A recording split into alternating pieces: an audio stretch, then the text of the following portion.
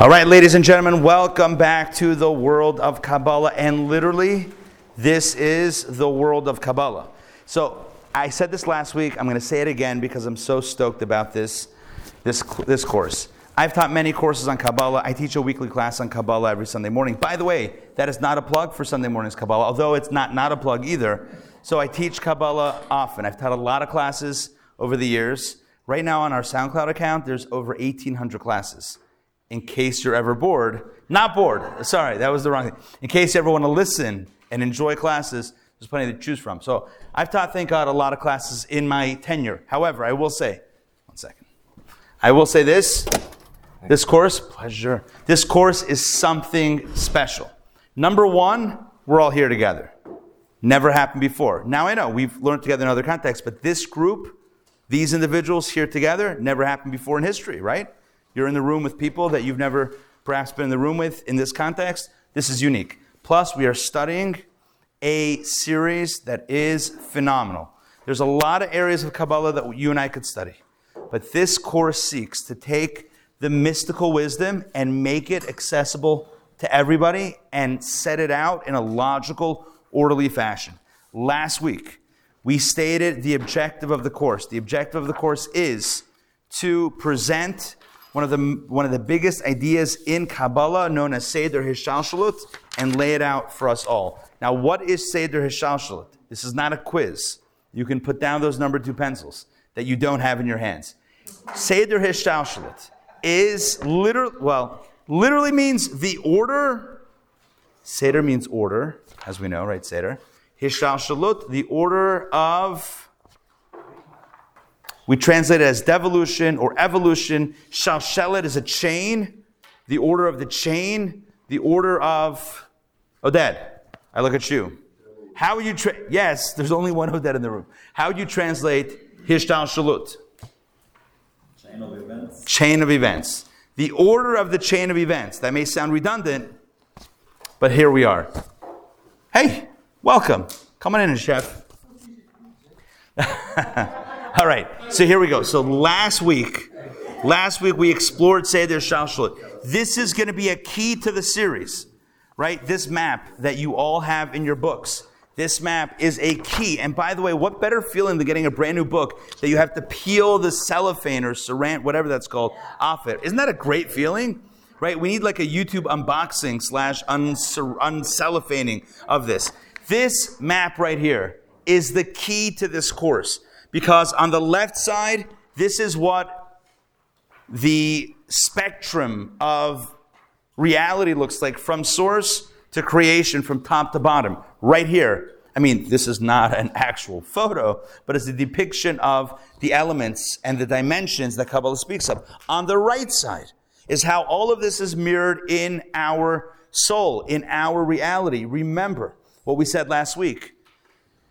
Mibsari echse Eloka. When we look at ourselves, we can see God. By understanding how we operate, we can see how God operates. By understanding how God operates, we can see how we operate. The two are parallel to each other. This is a very important idea in Kabbalah. We're creating the image of God, hence these mirror images side by side. Now, before we get too deep in this, I just want to share with you a quick joke, as one does. Did you hear about the mystic who invested in startups? No? Okay. So he wanted to be a venture Kabbalist and turn private equity owners into prophets. I didn't promise it was a good joke. I just said it's a joke.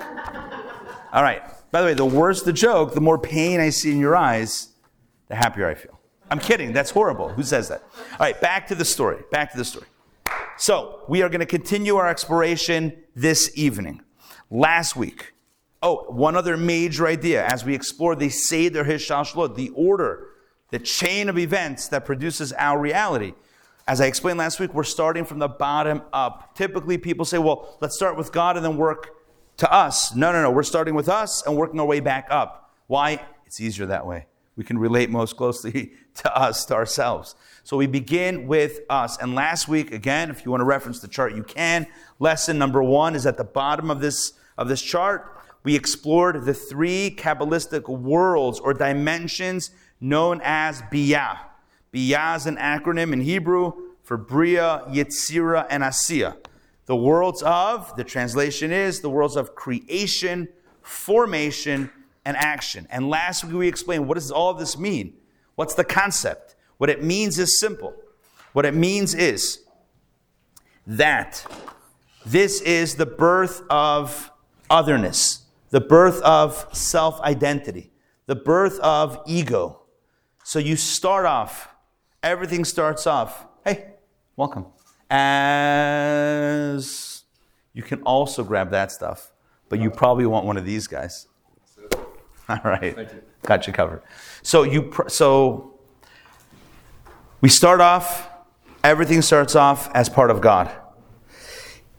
The way it ends is with us, you and I, and human beings who could deny the very existence of God. How do we get so far? How do we get to that place where a person could say, I don't believe in God. I don't think there's a creator. It's just this. All of this just happened. Right? Like the story with Maimonides. He was once having a debate with one of his friends, a fellow philosopher, but who was an atheist. This fellow walks out of the room of his own office. Maimonides looks on his desk, this other guy's desk. He sees that this fellow he was also a poet. He had penned a poem, but hadn't finished it. So Maimonides finishes the poem. It's beautiful. It's amazing. It's exquisite. Then he takes the inkwell, pre-ballpoint. He takes the inkwell and he spills it at the corner of the page. The guy comes back in eventually. He says, wow, thanks for finishing the poem. He says, me finish the poem? I didn't finish the poem. I, by accident, knocked down the inkwell and it formed all these letters. He's like, you kidding me, bro? Like, what? Like, you spilled the ink and it happened to form this perfect combination of letters and words that actually make sense and complete the poem that was there before? Are you kidding me? You want me to believe that? Maimonides says, and you want me to believe that all of this, with the exquisite beauty and perfect symmetry and the way everything works together, all of this, you want me to believe that all of this is by accident? Come on. Back to the story.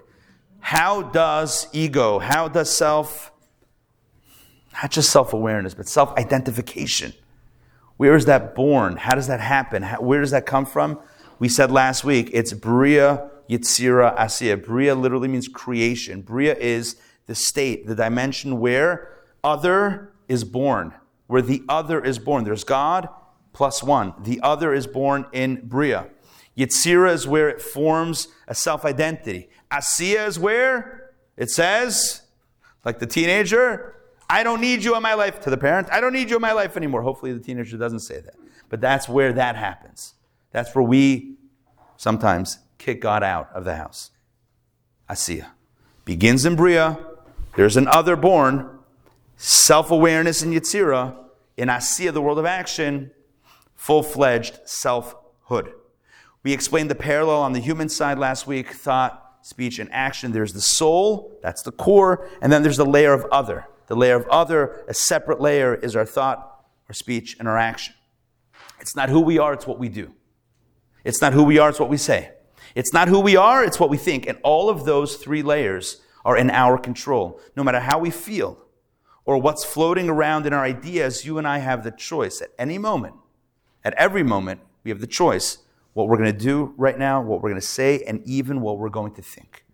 We're not a slave to the impulses that are pulsating inside of us. We're not slaves to the drives, right, that are innate within us. We have the power to choose how we show up in any given moment, whether it's in action or in speech or even in thought. And that's a powerful idea. All of this was last week's class, if it sounded familiar. If it didn't, that's also okay, right? So all of this was last week's class. Today, we go a step above.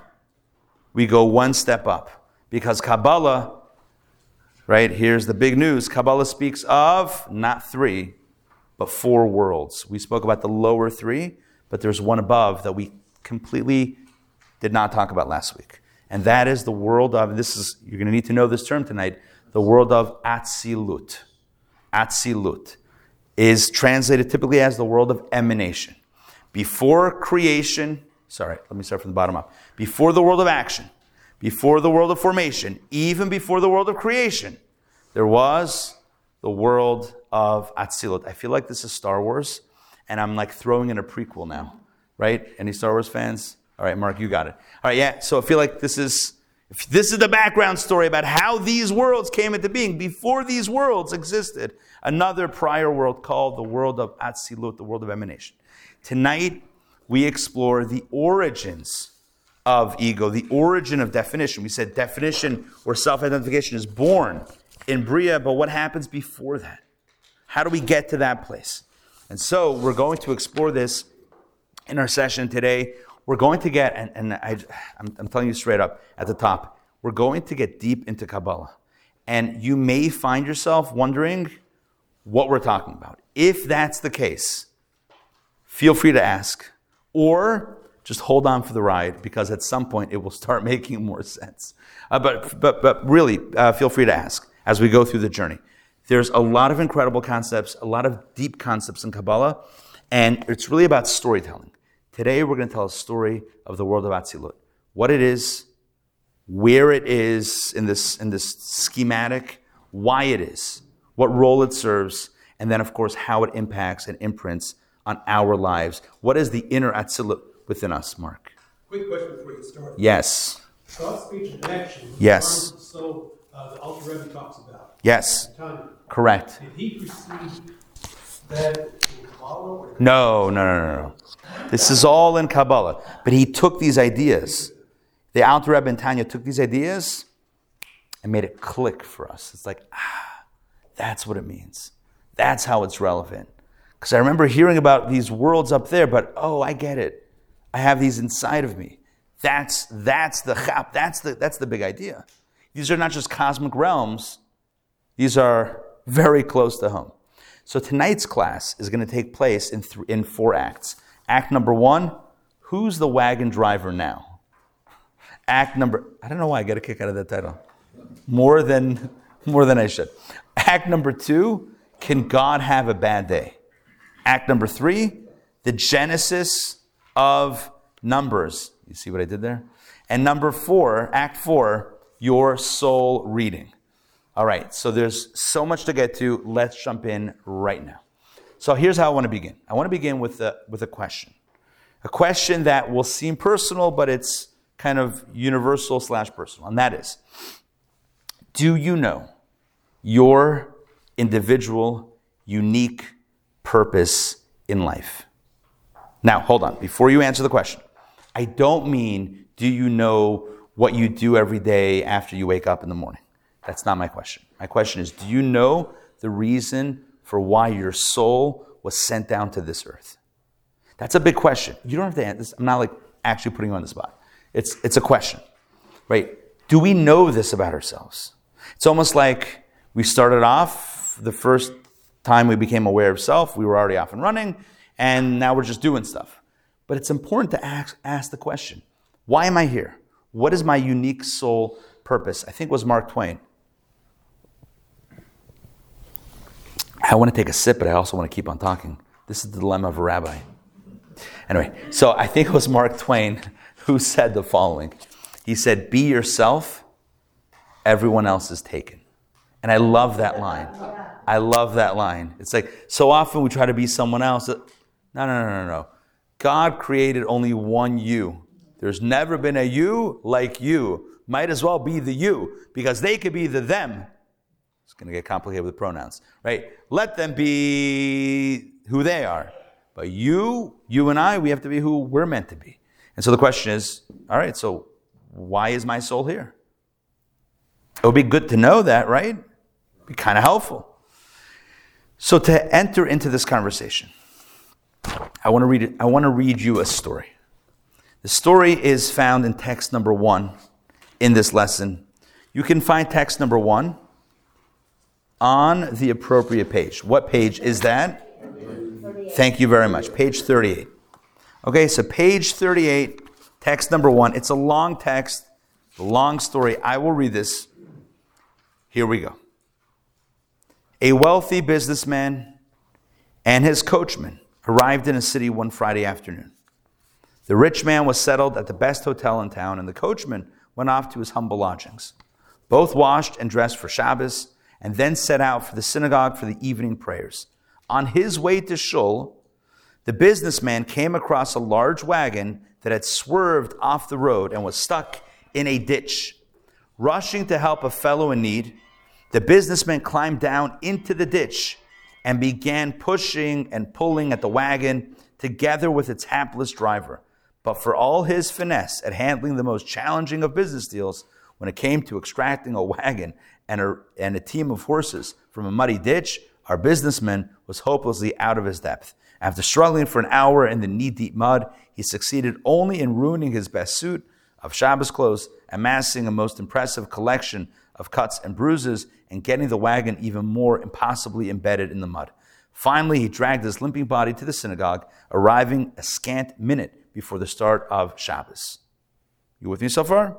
Story continues. Meanwhile, back at the ranch, the coachman arrived early to the synagogue and sat down to recite a few chapters of Psalms. At the synagogue, he found a group of wandering paupers, and being blessed with a most generous nature, the coachman invited them all to share his Shabbos meal.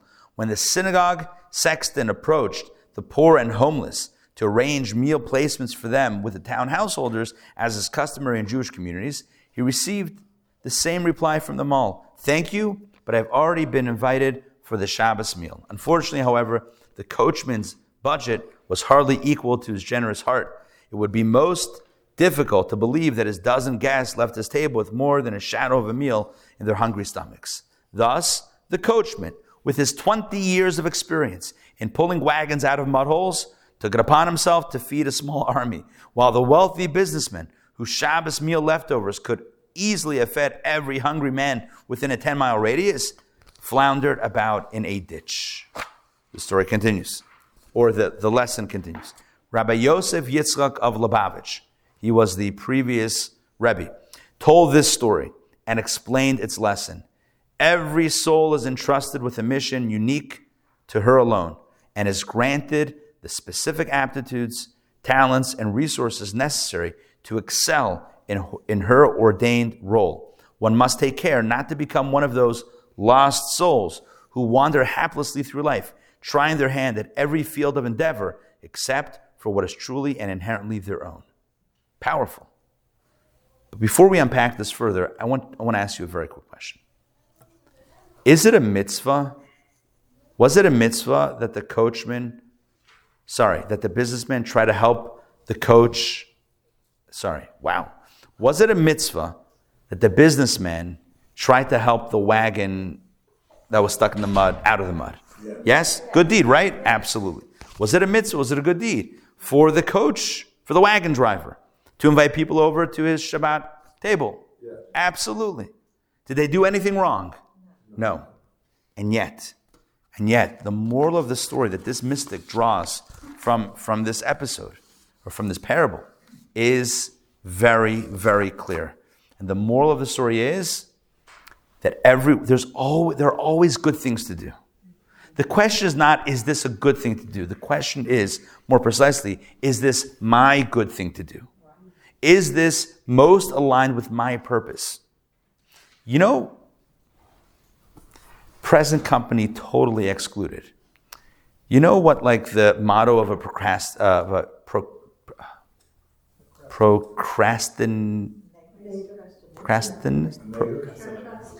I suddenly have forgot words. Procrastinator, someone who procrastinates, is, what the motto is, why do it tomorrow if I can do it the day after tomorrow? That's a joke. But you know, when it comes to procrastination, you know when words sound weird in your head and when you say them? Anyway, you know what's unique about that? Not unique. One of the tools of the trade is where you tell yourself, I know I have this very important thing to do. However, I have all these other also important things that I get done right before I do this major thing, right? And then when this whole list is cleared, oh, I forgot all these other things that I have to do. I'll get to this big thing soon. Don't worry, I'll get there, but I have to line up all these other things. And thus, we put other mitzvot in front of the one that we're meant to be addressing. Now, this is a major piece, a major truth in life, is that sometimes we find ourselves, we may not even be aware of it, but we find ourselves wandering around and doing all sorts of things that are good things, but are not what is uniquely, the things that are uniquely designed for us to deal with. Yes? So I think it's a process, and you don't even find out unless you're experimenting along the way. Excellent. So trial and error in order to find out what we're meant to be doing, what our soul is aligned with. Maybe it takes some trial and error. Good. Tonight, yeah. I really hate this story. I like the jokes in this, but I don't like the story. Most of our lives are movies that we remember lines. In the movie Gandhi, when he was before the Mahatma, when he was the Mohamed Gandhi, he went around with people and everything, and he came across this village of starving people. They weren't allowed food, they had to do indigo for the British, and all these people are starving around him, and he's listening in his native made clothes, and he didn't promise, or didn't say, "Oh, this can't be done, the British are too powerful." He calmly said, "What we can do, we will try." And I think this businessman, it's not just a mitzvah, it's a wonderful thing that he sacrificed his shops, clothes, and everything. And he's getting to the mud. Good. And even if he was late to Shabbos, he was helping out someone in need. He was helping out. Good. And excellent. I just remember that line. The whole time you're reading this, something about that line. What we can do, we will try. Good. And I like that so much better than this thing. He's wandering around and... he's a lost soul. He should have got his cell phone and called AAA back. Or called the coachman. I hate arguing with 500-year-old dead rabbis. Sure. Yeah. Well, listen, the good news is at least they can't defend themselves. No, your point is well taken. And I agree with your points. But there is something to be said also. Even if we take this story and close it out, there's something to be said about knowing who we are, knowing what we're uniquely charged to do, and then focusing on that, not to the exclusion of the other things that come our way, in which we might not be able to get the job fully done, but we can do the best we can and show up and be there for those in need. That's also very important. But there's something to be said about knowing who we are and what we can most effectively do. And for that, on a spiritual level, it requires what I have coined, there's a bit of a TM approaching, soul readings. Soul readings. You know, like palm readings? It's not a Jewish thing, but a soul reading. Have you ever had a soul reading? Have you ever had your soul read? Tonight, we're all going to do a soul reading. You'll read your own soul, but hopefully through this class, you'll get the tools to identify what your unique soul looks like. But that's by the end of the class. So hold on to that idea. Excuse me. Wow. Hold on to that idea that's coming up at the end. But in order to gain this very intimate knowledge and awareness of our soul character and destiny, we need to first look at the soul's spiritual parallel in the cosmic realm, which is right across from it. So just a quick note. The soul and the dimensions or personality of the soul is indicated in these circles on the left side. So tonight, before we get to breaking down what this looks like, the soul personality, we're going to look at the left side, which is the way this appears and shows up on a cosmic level in the world of Atzilut. But before we get to Atzilut, we need to present the following, what's going to emerge as a contradiction. We're going to start with two texts, text number 3 and text number 4. And after we read these texts, I'm going to ask a very simple question. And I'll even tell you the question that I'm going to ask. I'm going to ask the question based on the text that we'll have read. Does God possess definable qualities? That's going to be my question. Let's read these texts. Allison, you have to reading text 3 and text 4. They're one verse each, one from Proverbs and one from Chronicles. God with wisdom founded the earth with understanding, established the heavens with his knowledge, the depths were still. Perfect. And we have one more text for. Unto you, God, is greatness and power and beauty and triumph and splendor. For all in heaven and on earth is yours. Unto you, God, is kingship. Thank you. So I'm going to ask the question again now that we've read these texts. Based on text 3 and based on text 4, would you say that God possesses definable qualities? Yes or no? Based on these texts? Yes. Sure. Text 3 describes God as what? Wise. He has wisdom, understanding, and knowledge. In Hebrew, chachma, bina, and dat. Okay, so that's clearly a definition, clearly ascribing some sort of definition and attribution to God.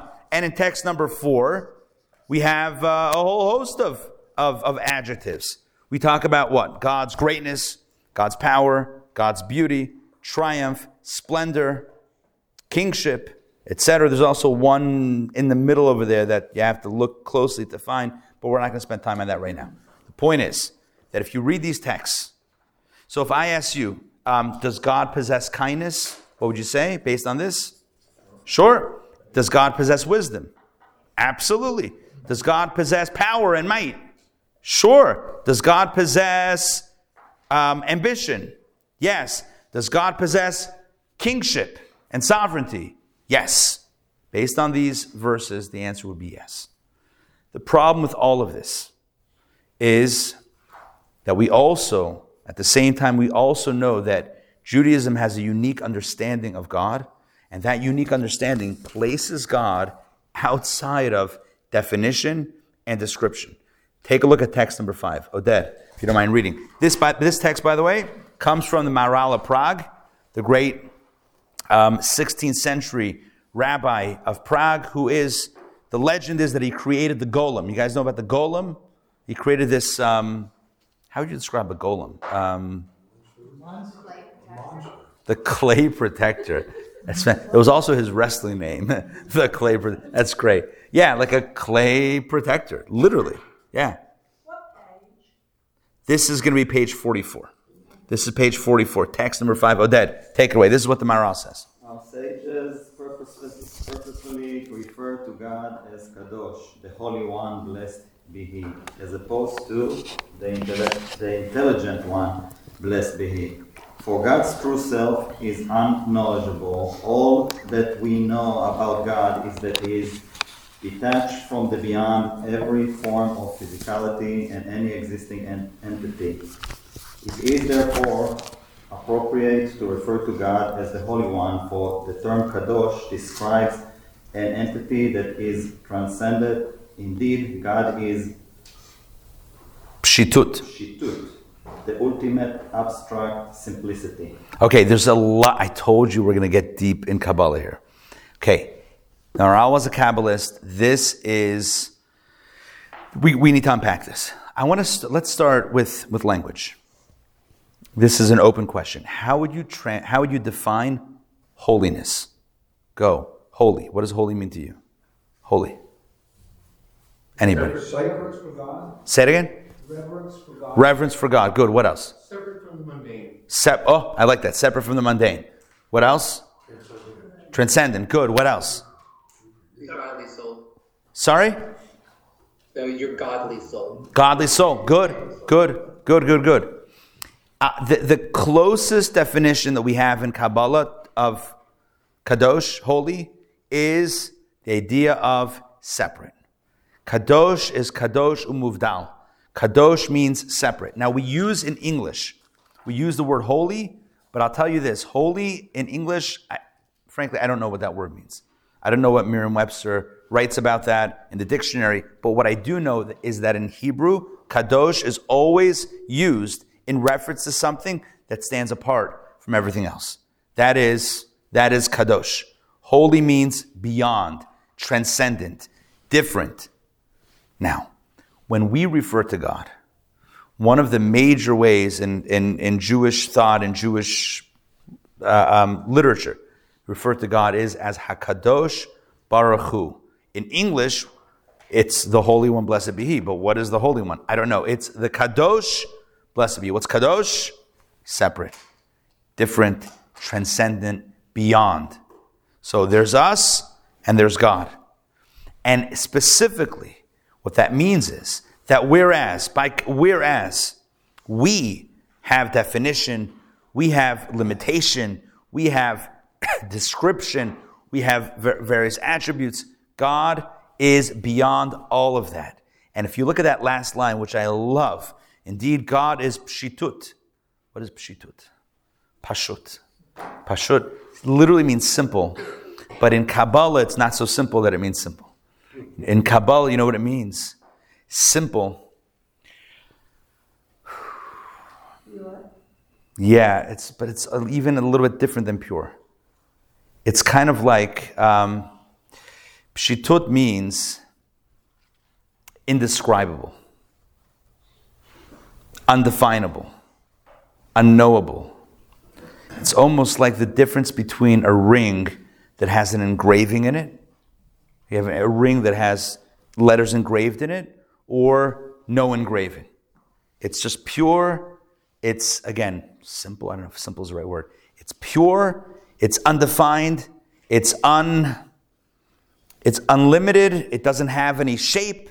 I know it looks like a ring, but I'm saying the letter, it doesn't have shape. It doesn't have description. It doesn't have letters. There's no message. It's pure. This is the way we conceive of God. God is beyond the handles that define us. Now, when you think of the word definition, every definition is, by definition, a limitation. Because you know what a definition means? Let's talk about language. When we say that a word has a definition, what we're saying is the word means something. Now, that's great to know, especially if you're learning a language. But you know what it means also? It means that this word doesn't mean anything else. This word doesn't mean everything. It means just this. Every definition is, by definition, a limitation. The moment you define something is the moment you're putting it into a box. We operate in a world of definition.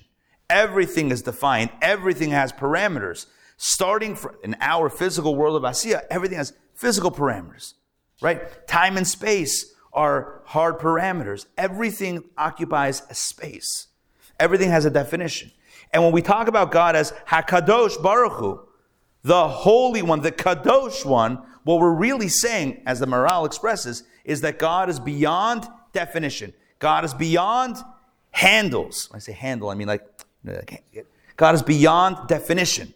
God is beyond attribution. God is beyond limitation. Which then poses a contradiction to what we said before. Scripture calls God wise, understanding, knowledgeable, kind, strong, triumphant, sovereign. Scripture refers to God with these handles, with these definitions. So which one is it? Will the real God please stand up? I think there was a show. I might be a little bit wrong, right? Will the real God please stand? Does God have attributes, definition, description, handles, right? Features? Or is God beyond all of that? And the answer is yes. All of the above. And if you're thinking, well, how is that possible? It's either or. So first of all, welcome to Kabbalah. But second of all, it reminds me of the story when the two litigants came to the rabbi. You guys all know this story. It's the oldest joke in the book. Two litigants come to the rabbi, and one presents his side of the story, and the rabbi says, "You're right." The other guy presents his side of the story, the rabbi says, "You're right." And in the other room, the rabbi's wife, the Rebbitzin, says, "How could they both be right?" And the rabbi says, "You're also right." Right? Everyone's right. God has definition. You're right. God is beyond definition. You're right. How can they both be right? You're right. It's all right. I was just thinking that it's like connecting humans to this, God. Good. You're saying it's a connection point. Right. Yeah. It's a way to interface. Good. if God is too beyond, if God is too abstract and not concrete enough, it's not, the joke about the concrete. Oh. Again, many of you have heard me say this before, but if you haven't, trust me, this is a joke. Anyway, so the rabbi is getting a new sidewalk. So a company's in there, they're pouring the sidewalk, and after they're done, they put tape around it, they put the thing around, like don't touch. Meanwhile, the rabbi's inside his house, everything's drying. The neighborhood kids come by, and as neighborhood kids do, what are they doing? Putting their hands in, they're writing things down, right? They're doing all this stuff, messing up the sidewalk. At some point, the rabbi looks outside, he sees the kids, throws open the door. You good for nothings. You nudniks, how dare you? I'm going to call your parents. He starts berating them. Meanwhile, his wife, so many rabbi's wife stories here. Meanwhile, his wife, the Rebbitzin, hears her husband shouting at the children. She says, you always speak about the children being the future of our people and how we have to love the children and care for the children and understand the children and not shout at them.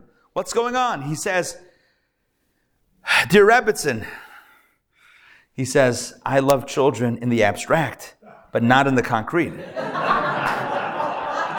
There's no way it's like the best joke. That one is the best. It's been voted. It's like that good barbecue sauce that's won all the awards. So you're right. He said, God has these handles, these definitions, so because we have, that's our world, so God also has. But the question is really, but who is God? Is God within our parameters, outside the parameters? How do we say both? How does that actually work? So I want to give a way of understanding it. Yeah.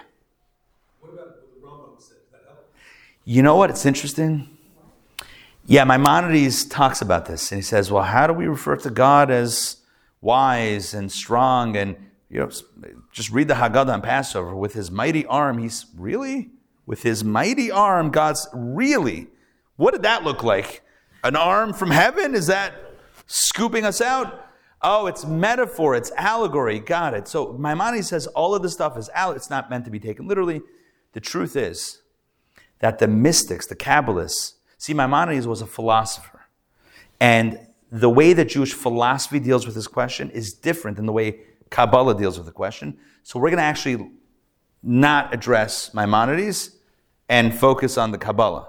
So here's the Kabbalah. Does God have definition or not? Here we go. To understand this, I'm going to share a parable.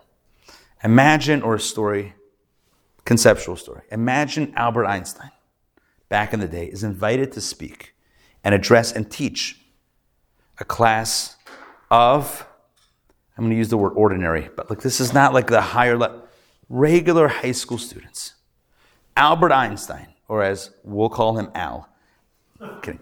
Albert Einstein, Professor Einstein, is invited to speak to the local high school and to share his theory of relativity. Wow. Can you imagine? Now, let's go through this together. If Einstein gets up in front of the room and he gives a shir, right, a lecture on his level, are the kids going to understand it? No. It's a bracha levatala. It's just a waste of time. Right? At this point, it's a waste. So what does he need to do? Help me out here. Let's go.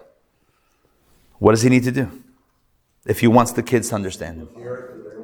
Huh? Gear to the level. What does that look like? What does that mean? Dumbing it down. Okay. Now, he could also tell his life story. He could go in a completely different direction and say, here's where I grew up, and here's where I went to school, and here are pictures of me as a kid, and here's me with my tongue out. You guys know that picture, right? Okay? Right? There's a picture of him with his tongue out. Anyway, it's funny. Right? So this is, right? He could go a completely different route and speak to the kids on that level. But if he wants to teach something of his genius mind, he's going to have to bring it down. And the way he brings it down is by identifying, maybe, I'm sure there's many ways to do this, but one way might be to identify a core idea, a core point, from his vast, brilliant mind and body of knowledge. One point, one idea, identify that, and then work on how is he going to convey that idea to the kids. And then from that idea, maybe one day they can expand and know more, but he's going to bring down all this stuff in this one idea. Now, when he teaches, when he's actually presenting to these high school students, would you agree that this is a step down from where he normally is, the level that he's normally teaching? Yes? Yeah. You might say that, but Jeff is on to me. God's coming down all the time. Communicating with us. Good. And I don't understand what you're saying. Why does he have arms in here? God is amorphous and can make us see him with arms or not. Yeah. I see it more as a swirl. You mentioned Einstein. Einstein says also, I don't know where I'm going after death, but I know my ashes are going to be part of the universe because we're all created from the Big Bang. We have every element in us from the Big Bang, and that gave Einstein comfort, gives me comfort. That about heaven and everything, but we're going back to God. Right. So let's think about this for a second. So when Einstein is teaching to the high school students, so at first glance you could say, well, it's a step down from where he usually is. But on a deeper level, you can say the following.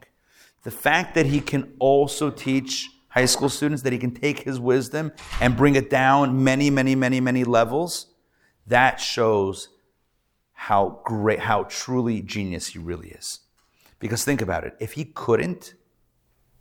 he was stuck on the higher level of learning and understanding, you know what that would mean? It means his mind is limited. Limited to the higher level. Does that make sense? Paradoxically, he's limited to this high level. So imagine you have two teachers. Imagine you have a teacher that teaches preschool, and is not able, that teacher cannot teach a very advanced physics class. Just doesn't have, at this point, doesn't have that experience and that knowledge base. So you would say that teacher is limited in their ability to teach. Great. What about Einstein? If Einstein couldn't teach the high school students, he would also be limited. Oh, but he's a much greater teacher. Is he? I don't know. Everyone's stuck in their place. This teacher's stuck in teaching the little kids. This teacher's stuck in teaching the big kids. But everyone's stuck. The true genius is the one who has the plasticity, the ability to move throughout both spaces, can teach up here and down there. When we speak about God, and we try to speak about who God is and God's greatness lies not in his abstraction. God's greatness lies not in his transcendence. God's greatness lies not in the fact that he's undefinable and unknowable. God's greatness lies in the fact that he can both be undefined and defined when he so chooses. The greatest thing you can say about God is not limited even to the unlimited. Does that make sense? Because that also constitutes limitation. Say that God is only transcendent and not in the here and now is also a limitation. That God does not possess, or God cannot possess, right, artifacts of definition, that also is a limitation, paradoxically. Let's read the text that expresses this. This is all in Kabbalah. Text 8:47. I know we're skipping a few texts. We'll go back or we won't. Either way. Page 47, text number 8. Alex, please read this one. This is unbelievable. It's a short text. It carries a major, major wallop. Some have text 8, page 47, the infinite one. Yeah, the infinite one is perfect without any flaw. Should you assert that he has infinite power, but lacks the power of finitude, you deny his perfection. You see that? If you say that God is only infinite and he lacks the power of limitation, you've just denied his perfection. In other words, there's 3 terms here. Maybe it's helpful to have a third term. One is limitation. One is infinite. And a third definition, a third label would be perfection. Perfection implies that you're not stuck in either of the other spaces. You're not stuck in limitation. You're not stuck in infinitude. You're not stuck in infinity. You are able to move freely between these two spaces. Remember, we read text 3 and 4 and 5, and text 3 and 4 from the verses in Scripture talked about God being wise, and God being understanding, and God being knowledgeable, and God possessing kindness, and God possessing strength, and God possessing the ability to triumph, and God possessing the ability, etc., etc. Remember we spoke about we said, well, hold on, God sounds like very limited, very defined, almost very human-esque. And then we had another text that Maral said, no. God has no characteristics, no definition, no limitation. HaKadosh Baruch Hu, God is pshitut, God is undefined, God is beyond any limitations or any definitions. And I asked the question before, which is it? And the real answer is both. Because God is not only not limited to limitation, God is also not limited to the unlimited. God is not stuck in the space of transcendence either. Because if you were to say that, you would be denying his perfection in the language of Avodat HaKodesh in text 8. To say anything other than that, to say anything other than God also possesses the power of definition and limitation, self-definition and limitation, is to deny his perfection. Does this make sense? Yes? Again, if it ever gets cloudy, just think about the teacher. The perfect teacher, as it were, is the one who not only can teach at a high level, but also can teach on a lower level.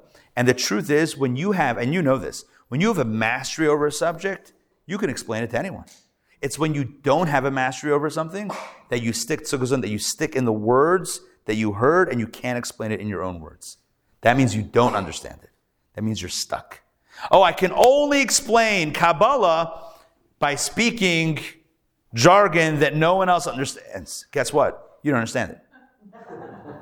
That's why you're speaking that language. But go explain Kabbalah to a 5-year-old. Right? Now that means you got it. But it seems to me, Rabbi, that 90% of the prayers that we say are ascribing qualities to correct. Which it now sounds like we shouldn't be doing. No, we should. Because God chose that. Now we ask why. The answer is, right? As Jill said, the answer is because God wants a relationship with us. Because otherwise, how are we going to relate? So God chooses that also. But if God couldn't choose that, if God was stuck in infinity, like Buzz Lightyear, if God was stuck in infinity and beyond, that would be a severe limitation. God can also choose, like Einstein, if he's stuck in abstract, physics and he can't explain it to a teenager, he's lacking knowledge then.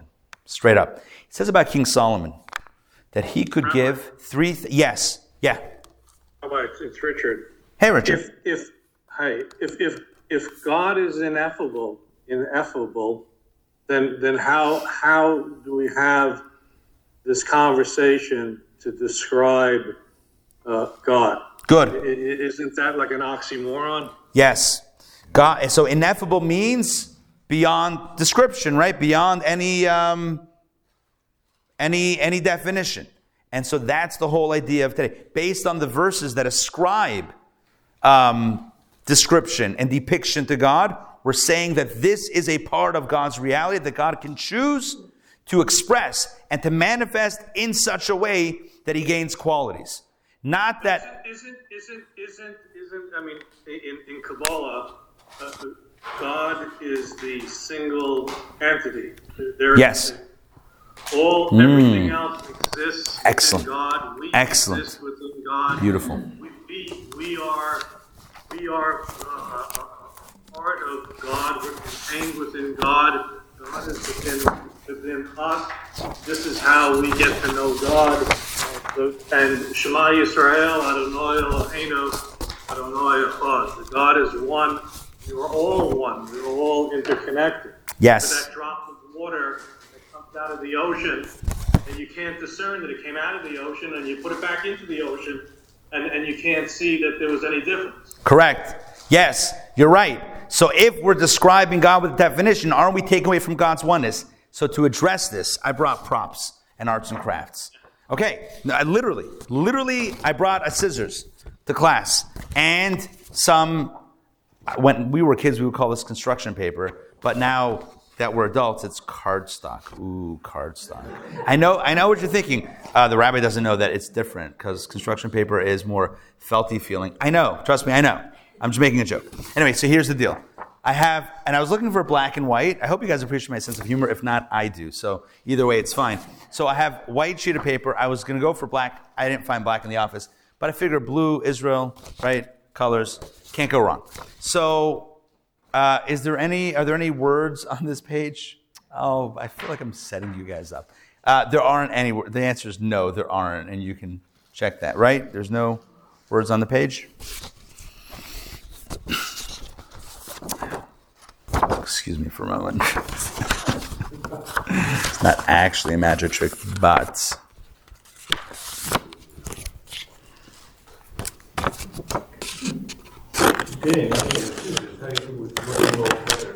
Well, what?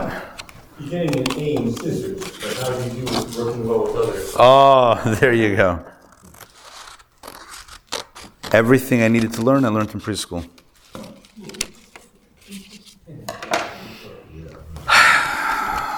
Oof, almost. Excuse me for my lack of cutting prowess. Y'all see that? Does the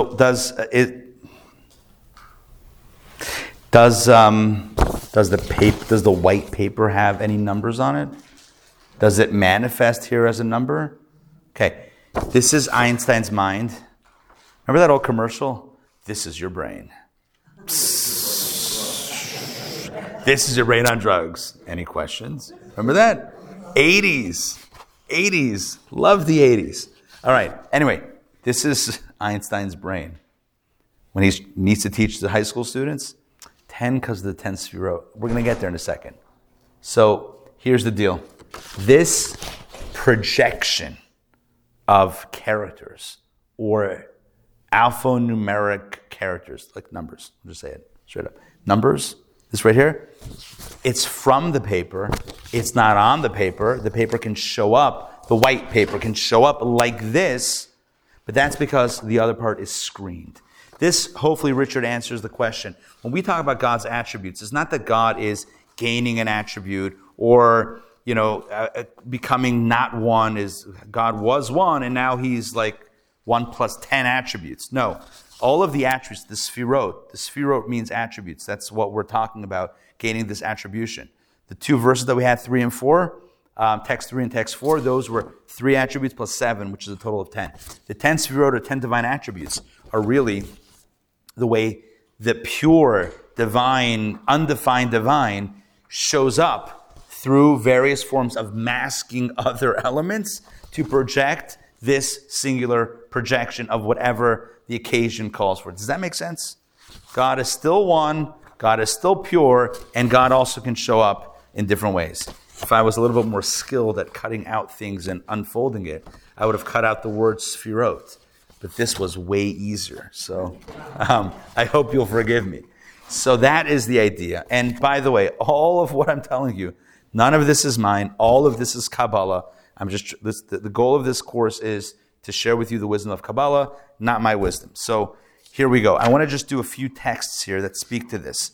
And I want to quickly go through this idea. Take a look at text number 6. All right, Barry, you want to read text number 6? Page 45, we're going back. Back to the future. Back to the best. You are one, but not in the numerical sense. You are exalted of all the exalted ones, hidden from all the beings. No thought can grasp you whatsoever.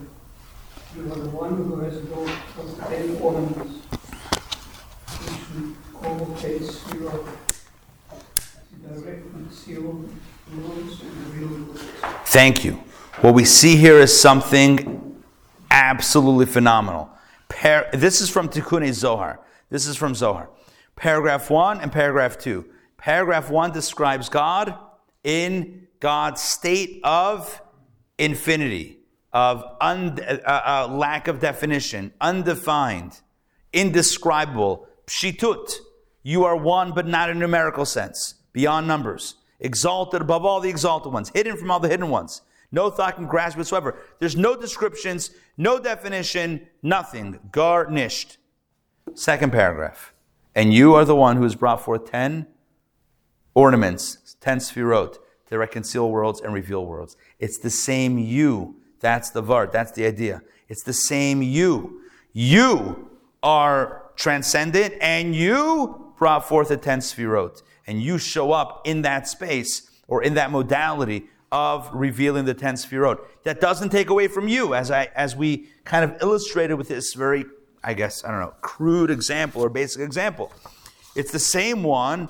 It's the same 10. It's the same one. It's just showing up in a different way. The point here is that the same God that's beyond definition also assumes definition and description and sefirot. And God shows up in 10 ways. If you want to see what these 10 ways are, we read it in the verses, but you can see it here once again in the map. We should do a map drinking game. Every time I say, look at the map. L'chaim, do a quick shot. Yeah, we would all be in the world of Atzilot right now. Here we go. So this, as one does, this side, left side right here, these are the 10 sefirot. If you count them, there's 11, right? Don't worry, because it has both keter and dat. When keter is depicted, typically dat is not. When dat is depicted, typically keter is not. We're not going to go through all these 10 right now. We will soon when it comes to the human expression of these same 10 powers. The point that you need to know is that God is one.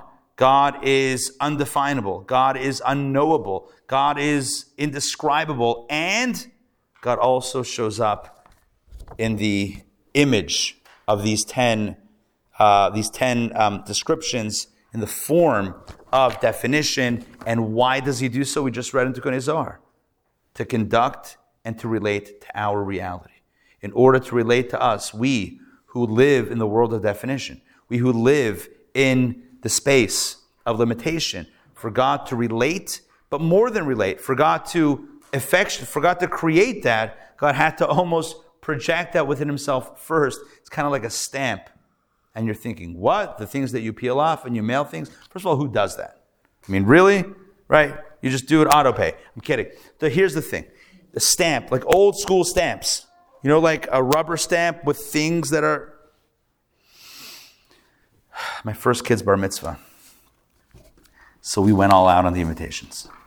It was like by hand, we poured wax, and then we had my wife custom carved the stamp and stamped it in while the wax was hot, to seal the envelope. You guys know what I'm talking about, right? To seal the envelope, we poured some wax and then stamped it with like this fill-in situation. It was incredible. About a little less than a year, we're going to have another kid's bar mitzvah. He's lucky if he gets an Evite. I'm just saying. I'm kidding. Shaya, I love you in case you're ever watching this. Here's the deal. The point is, a stamp, you're not going to make an impression if you don't have definition. If there's no definition, there's no impression. That's the way it works. Right? Like no shirt, no service, no definition, right? No impression. It goes hand in hand. For God to make a world of impression, for God to make an impression in our world, for God to create this defined, right, limited, articulated space, God had to first project within himself these 10 modalities, these 10 sefirot. That is part and parcel of how this works. Otherwise, how do you create, how do you direct this reality if not for God also possessing this ability of definition? Make sense? Yes? Sort of? Okay. Now, what does Atzilot mean? Oh, and all of this happens in the wild and crazy world of Atzilot. That is where this happens. Atzilot is still a divine world. It's a godly world. It's not a world of otherness. It's not a world of separation. Remember, very importantly, the sefirot exist in God's space. It looks like 10 sefirot, but it's really God's space. The backdrop, the reality of what you're seeing is still God. It's still God. It's not otherness. Excuse me. From Bria down, this is what we spoke about last week. Bria is the world of creation. That's where otherness emerges. The 10 sefirot are not other. They're God showing up in a form of implementation. It's Einstein showing up to a bunch of high school students. That's what that is. It's still God. So Atzilut, the world that we're describing tonight, the world of Atzilut is a world of godliness. With definition, but it's not otherness. Does that make sense? Otherness begins after Atzilut. After Atzilut down is otherness. Atzilut itself is God. But maybe more accurately, godliness, which is God with the last name. No. Okay, trying. So, godliness. All right. Second attempt, also failed. Abort mission. All right, thank you. It's right. So it's God showing up with a little bit of style and pizzazz, with a little bit of interest. Not just pure God, it's God with some description. Now, take a look at what Atzilut means. Text 9b. Text 9b. Talia, will you read text 9b, please? Page 48. Page 48, text 9b. Okay. The sefirot are called Atzilot, not Bria. The term Atzilot in the Torah means emanation, which indicates that the sefirot are an emanation from God's infinity, not an independent creation. This provides us with a second reason for referring to the sefirot as Atzilut, from the etymological root etzel, meaning together with God. Thank you. So we have here in this one text, in this one paragraph, two reasons why that world, the world of sefirot, is called Atzilut. Number one, Atzilut means emanation. Emanation is different than creation. Creation implies something new that's being created. Emanation implies it's me showing up in a different way. It's me with a party hat. I'm not saying God puts on a party hat, but I'm also not saying he doesn't wear a party hat, right? This is emanation. This is God, undefined, showing up as 10. That's what this is. This is emanation. There's still God emanating through the screen. Whereas the world of creation is, there's God and now there's a +1. Great. That's one reason why it's called Atzilut. Atzilut meaning emanation of the original source, of the OG source. Then you have a second understanding of Atzilut. Atzilut also comes from the word Eitzel. Eitzel means near or together with. Atzilut and the Sefirot are Eitzel, are near God. They're near God, meaning they're not separate. It's not a new entity. It's not a separate entity. Now, at this point, we're going to shift gears and draw the parallel or explain the parallel that exists within the human soul. At every class, we do a deep dive into the cosmic understanding of things and then explain and explore the human parallel of the same concepts and hopefully bring it home in a very real way, which we are about to do. Before we do that, I just noticed in the book, page 50 and 51, is a really beautiful infographic, not for now. Excuse me, not for now. But in your I don't know, it's homework, but in the time between this week and next week, or at any time, you can feel free to look at that. This depiction, this infographic, illustrates how the Jewish daily morning prayer is divided into 4 rungs. You know the story of Jacob when he has to run away from home because his brother wants to kill him? Usual family dynamics. Anyway, the usual. That's like, brother wants to kill him. Sorry, gonna bounce. See you later, guys. Anyway, so he leaves. He goes to sleep somewhere. He's, just lying on the road, and he has a dream of a ladder, Jacob's ladder, right? And on the ladder, he sees angels going up and going down. Kabbalah says, how many rungs did the ladder have? This is not a joke or a riddle. The ladder had 4 rungs corresponding to these 4 worlds. Between us and heaven are 4 dimensions: Asiya, Yetzira, Bria, and Atzilut. And these 4 rungs are also synonymous with the rungs of tefillah, the rungs of prayer. Prayer is also a ladder. Prayer is the tool that we use to ascend our consciousness up to God. And so the prayers literally take us on a journey through these 4 worlds. That is what the infographic depicts. If that sounds fascinating, great. I'm not going to teach it. You can look at it. It's all there inside. Here's the deal. Just as God emanates sefirot, they're not created. They're not anything new.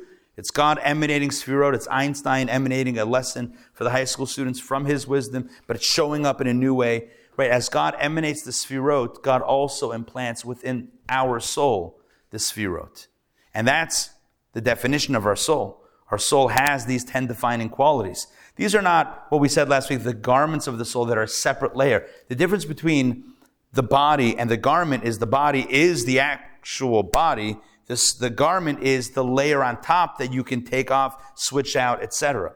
The same thing is true with the soul. There's the soul and the garment of the soul. Thought, speech, and action are the garments of the soul. You can switch what you're doing. You can stop doing. You sit on your hands and not do anything. You can speak. You cannot speak. You can redirect your thoughts. You cannot think.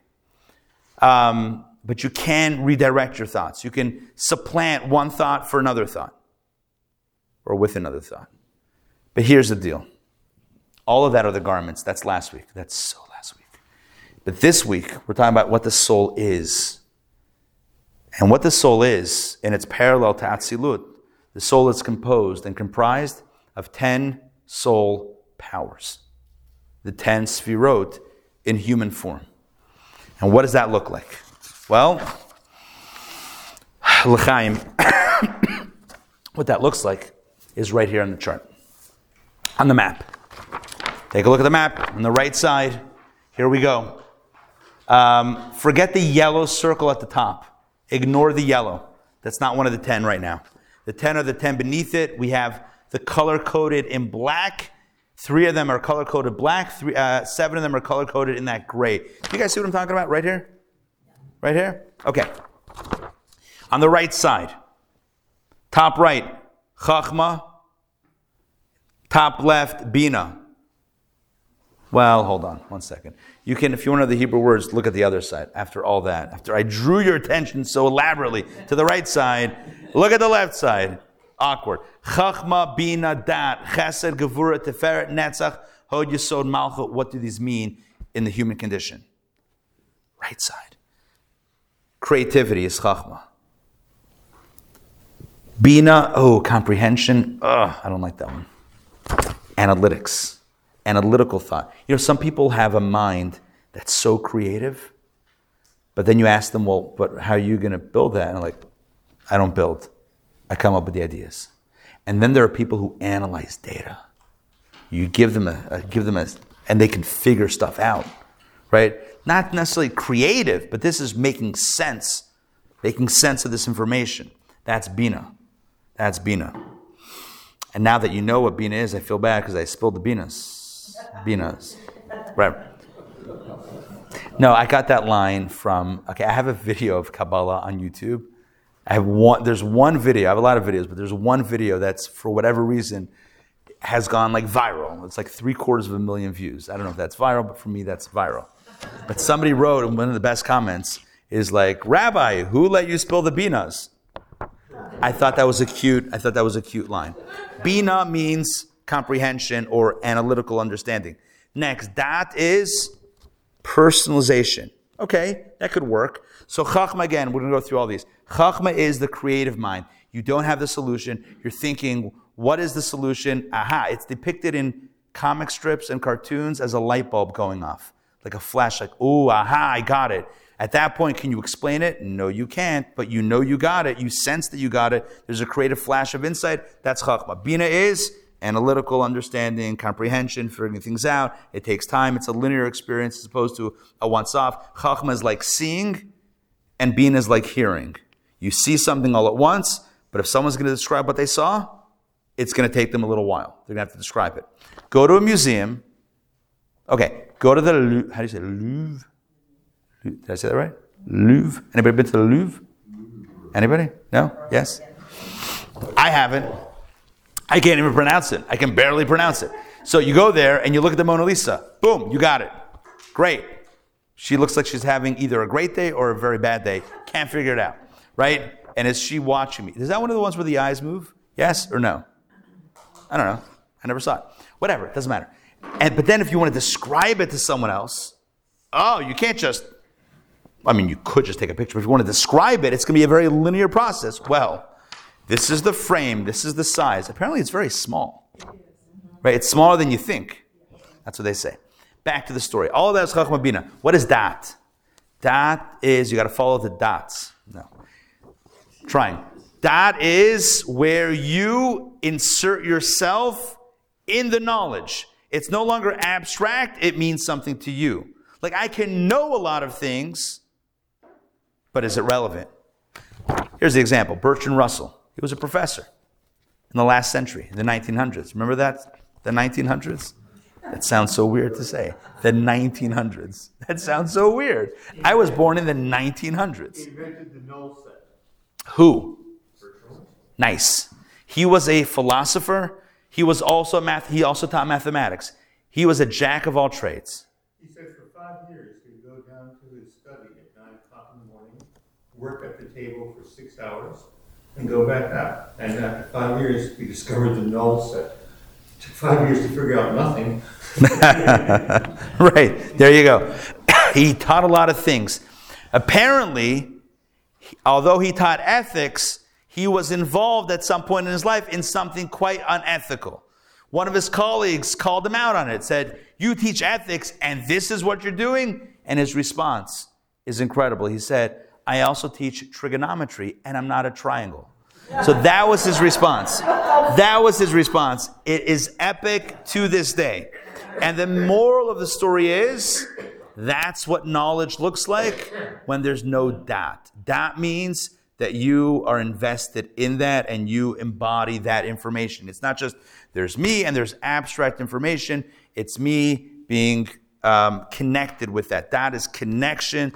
That is, in this language of this black circle, personalization. Moving on to the emotional attributes. And in case you're wondering, well, how do you know if it's intellectual or emotional? Color-coded, turn it to the side, look for these words over here, take off your glasses, or don't. Intellect and emotion. You see that, how it's coded also over there on the side? All right, whatever. Anyway, the emotions. Chesed, Gevura, Tiferet. Chesed is kindness. Gevura is discipline. Tiferet is harmonization. Now let me tell you what they really mean. Chesed is giving. Gevura is withholding. Tiferet is compassion or empathy. And we need to spend some time on this, just a minute or two on this, because these are probably the most important of the emotional attributes of our soul.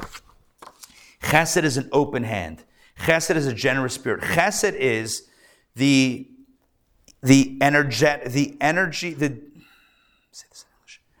direction of Chesed's energy is a flow from within to without. It's the arrow is pointing outward. Gevura is pointing the other way around. It's pointing from outside in. It's restraint. It's withholding. Gevura is limitations, boundaries, creating space. Chesed is about collapsing space. Chesed is, I feel close, I want to get closer. Gevura is, let's create some space. You need both. We have both. We have both abilities and even feeling and movements inside of ourselves. Tiferet literally means beauty. It means harmony.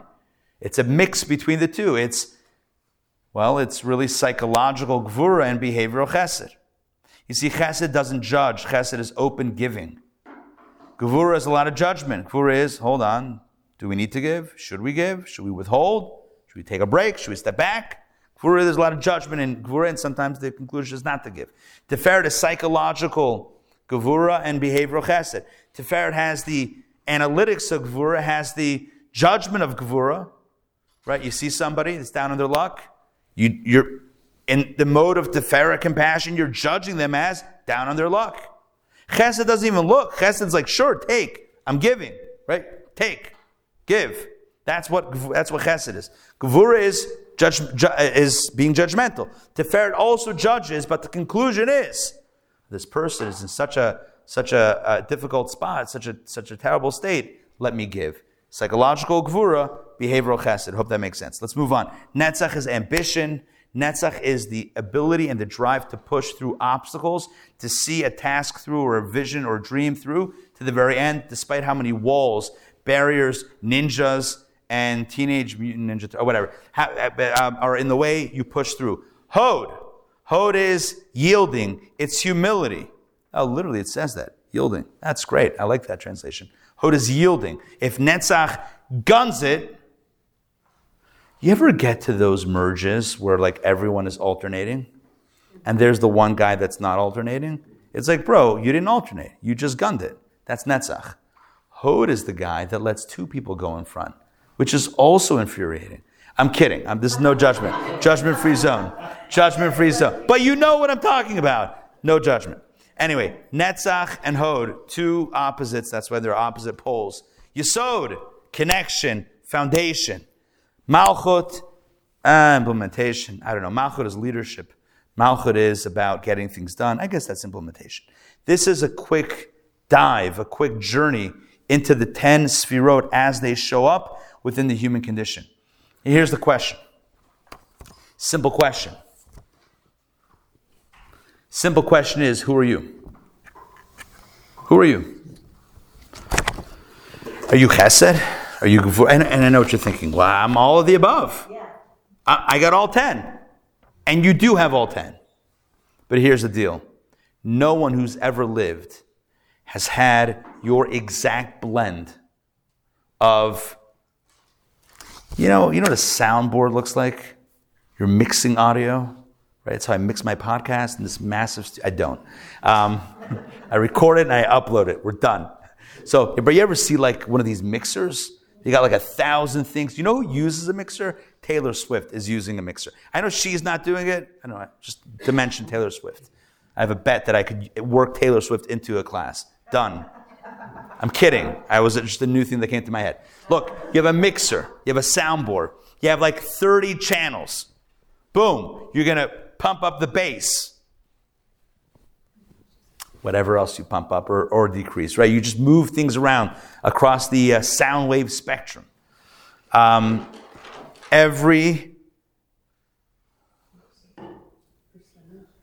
it's like what is a wavelength? Every frequency of sound has another slider to it. Every instrument has a slider, right? Every human soul has all 10 powers, but there's never been that precise combination of attributes that you have. In general, you could say, this person's more chesed, person more gevurah, right? This person, no rules. This person hates rules. This person loves rules. Chesed, gevurah. That's easy, right? Easy to spot. But the truth of human personality is so much more nuanced. Here's an example of chesed and gevurah in their bolder states. I love this story. I'm going to share that. I'll read this. Text 12. Take a look at this. Story that the Talmud teaches. A non-Jewish man, page 56. A non-Jewish man once approached Shammai. Shammai was one of the great sages of his day. And told him, I would like you to convert me to Judaism on the condition that you teach me the entire Torah while I stand on one foot. Shammai responded, he used the builder's measuring tool, I guess that's like a ruler, that he was holding to chase the fellow away. And it warms my heart to think that he was saying, why I oughta, as he was chasing him away. However, the prospective convert then approached Hillel, who was another sage and a contemporary of Shammai, with the same request. Hillel converted him, telling him, whatever you hate being done to you, do not do to your fellow. That is the entire Torah. The rest is commentary. Now go and learn the rest. That's great. Who's the chesed? Who's the gevurah, guys? Who's the chesed persona here? Shammai or Hillel? Hillel. Who's the gevurah? Shammai. Absolutely. Every day of the week. What's going on here? This guy says, hey, I'd like to convert to Judaism. Teach me Torah on one foot. Shammai says, how dare you? Disrespectful. Torah is so big and so broad and so grand, and you want Torah on one foot? They do that here, Shabbat afternoon, by the Kiddush. There's a short class called Torah on 1 foot. It takes about 15 minutes. No one's standing on 1 foot. Everyone's sitting down. You want Torah on 1 foot? Get out of here. What is this? Judgmental. Harsh. Right? Hillel says, absolutely. I don't even need more than 5 seconds. What you don't like, don't do to anyone else. Boom. Next request. What else you got? Right? I got so much time. I got so much more balance here. He says now go learn the rest, but he's open. He's embracing. He's loving. He's accepting. Now, if you had a rank, who seems like the nicer guy? What would you say? Hello. But the truth is, it's not fair to say that. Oh, wait, I just said that. No, but it's really not fair to say that in the sense that everyone has chesed and gvura, and some people, based on their soul wiring, S-O-U-L wiring, their gvura is more amped up than their chesed. We don't determine that. All of that is hardwired. We have all 10 points of energy in our soul. But the exact combination of those frequencies, which are higher, which are more amplified, and which are less pronounced, that is, by nature, not in our control. As the soul emanates, by the way, our souls emanate from the world of Atzilut, that world where the sefirot are hanging around, right? That's where we come from. Our souls come from there. And as our soul comes from there, it takes on a certain soul print. Just like every fingerprint is different, every soul print is unique and different. And so here's the deal. I started the class by asking the question, do you know your purpose in life? Here's what the Kabbalists say. If you can identify what your soul strengths are, what is more amped up within your internal being, that can give you a clue as to where to invest your energies. And to give you an example of how this plays out, let's read a mystical text. All right, we're getting close. We're getting close to the big finale here. Take a look at this text. This is text number, hold on, stay with me. Text number 50. Ooh, wait. Stop. This is going to be text 16. But before we get to text 16, look at page 62 and 63, but mainly 63. This is going to be what you do. This is your work. No one can do this for you. This is all 10 sefirot are here. We went through them. I described them. We didn't spend a lot of time on it, but here are some key words. Take a look, after the class, at any point, find the quiet moment, take 5 minutes, look through these. Are you creative, original, or analytical, logical, organized, studious, emotionally present, focused, generous, kind? I'm literally doing this. I said we're not doing this. I can't stop doing this, right? Look at these descriptions and circle the ones that most represent and most express and most reveal who you are by nature, right? Do this. And then you can identify, oh, look at me. I've got a lot of Bina, I've got Tiferet, and I've got a lot of Yesod. That's your unique. It doesn't have to be 3, it could be 1, it could be 5, whatever it is. But look for your strengths. And once you do that, then you can do a process similar to what it stated in text 16. I'm going to read this, text 16, page 65. God provides each individual with a unique set of abilities. Each of us must pursue our divine mission in accordance with our specific abilities and potentials, for they indicate our personal responsibilities in life. And here he gives 3 examples. Say, for example, that God gave you significant intellectual abilities. It is your duty to utilize those abilities to study Torah and to invest all your energy into this endeavor. True, you're required to observe the other mitzvot and to commit yourself to all obligations shared by all Jews. Nevertheless, since you have a unique aptitude for Torah study, you need to be extra particular and passionate about it. Or, if you are graced with strong emotional sensitivity, it is your duty to utilize the sensitivity to show love and care to others. This includes sharing Judaism's rich heritage with Jews who have never had the opportunity to learn about it and inspiring them with love for God and love for the Torah. Again, you are also obligated to study Torah and observe the other mitzvot, but your main passion should be reserved for the above stated activities, as indicated by the very fact that you have unique abilities in this area. Perhaps you are pragmatic by nature. You know how to get things done. In that case, your duty is to achieve practical projects.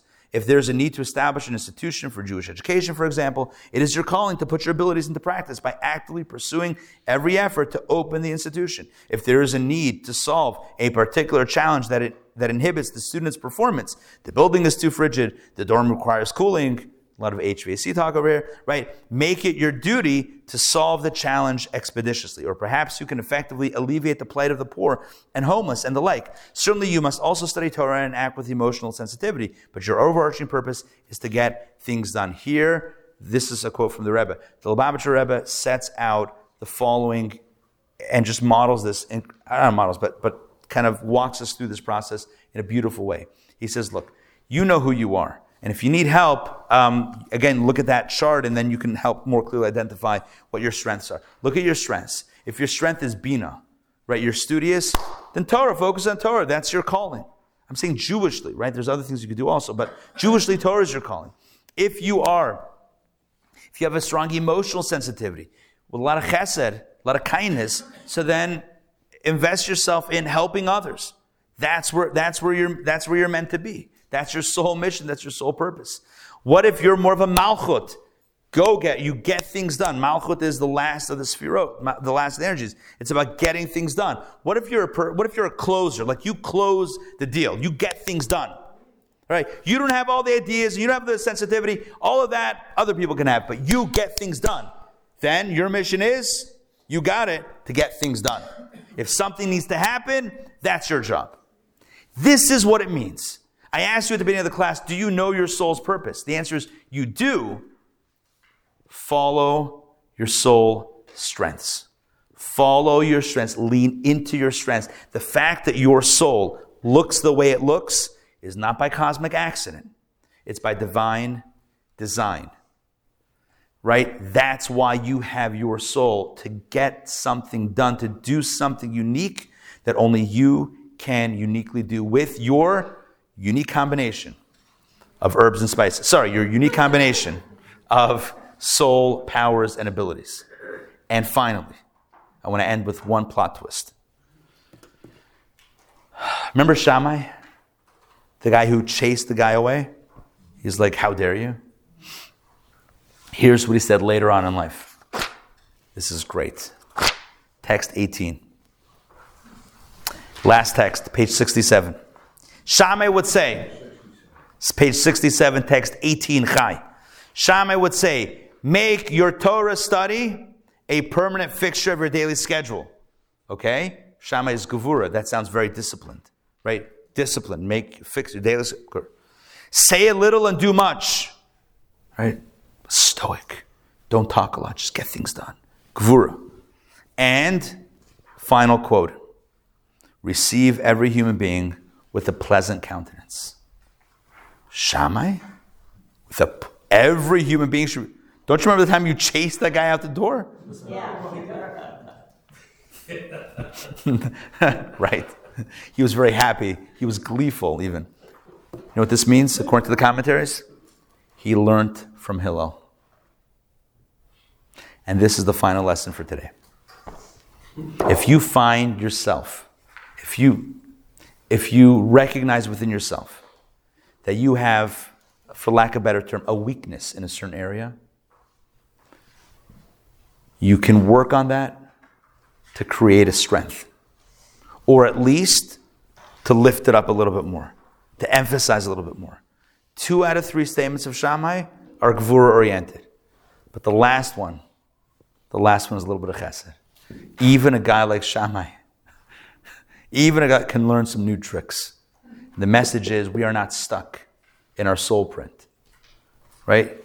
Neuroscience talks about the plasticity of the brain, and Kabbalah speaks about plasticity of the soul. I just coined that phrase. Plasticity of the soul. My new book. Plasticity of the soul. Plasticity of the soul means that you and I have the ability, maybe not to completely reinvent ourselves, but we have the ability to reorient ourselves and to learn some things along the way.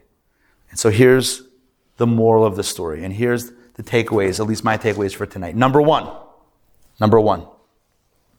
before otherness emerges, before separation happens from God, before self-awareness even begins, the first step, or the step before all of that, is where God manifests himself in defined forms, 10 specific defined forms. To create definition, God first assumes definition. It's still God. It's still godly, not to be confused with his brother Stan. Joking. I try to work that for the third time. I'm sorry. Anyway, Spider-Man, Stan Lee, Marvel Comics, right? I always do this. Interrupt myself. Back to the story. So, before God creates the world of separation, God first assumes within himself definition, self-definition, emerging as the 10 sefirot. God also parallels them within our soul structure. God gives us the ability to move outside ourselves in the realm of thought, speech, and action, to separate from who we are and to do what needs to be done, to say what needs to be done, to think what needs to be thought true. But within us are these 10 parallel soul powers. Each one of us has a unique combination of soul powers, some dominant and some, what's the opposite of dominant? Some recessive. Yes, I think recessive is it's the one that resonates with me. So dominant and recessive. Dominant genes, recessive, dominant powers and those that are not so dominant. So message one, takeaway number one is, when you're thinking about why am I here? Just look at your soul. Follow your soul's lead? What do you look like? What do you look like inside? And follow that path. That's probably where you're meant to be. Leverage your strengths, but don't forget to also work on your weaknesses. This is the final message from Shammai. And I want to end with this. Never trust a rabbi when he says, I'm going to end with this, because there's always like another 10 minutes. But I will end with this. Every morning, we say the following prayer. Oof. It's in the book in case you want to look. Text 13. This is in the morning. We say, Elokai neshama, my God, the soul you place within me is pure. Number one. You created it. Number two. You formed it. Number three. You breathe into me. Number four. Those are the four worlds. Bria, Yitzira, Asiya, created, formed, and breathed are the last three. That's last week. But the first one, that first description, is today's class. The soul you place within me is pure. It has definition. It has soul powers. It has a unique blend. But at the core, it is pure. When you wake up in the morning, that is the affirmation. My soul is pure. My soul is uniquely suited for my opportunity to create some difference, to create light, to make a difference in this world and bring light into this world. No one can do it like I can do it. And with that affirmation, may we indeed take on each day and create something special. Thank you very much for joining me tonight for lesson number 2 of the World of Kabbalah. Thank you. You're so kind. Now, one quick mention. Oh, look at that. He's still not done. All right. Next week's class. I know what you're thinking. Next week's class is called. Now, I have a thing when I teach and I'm so invested in the class, there's zero chance I can remember what's coming up next week. So that's why I write it down in my notes. Next week, the class is entitled, one second. The class is entitled The Infinite Light. Above Atzilut and the 10 sefirot, which we spoke about today, lies a reality that surpasses all limitation, even self-imposed definition. We call this higher dimension, because again, we're scaling up. We call this Or Ein Sof, the infinite light. So join me next week for a spectacular third session of the World of Kabbalah as we learn about the infinite light and explore its human parallel in the form of willpower. That is next week. You don't want to miss it. Same bat time, same bat channel. You guys are amazing. Thank you.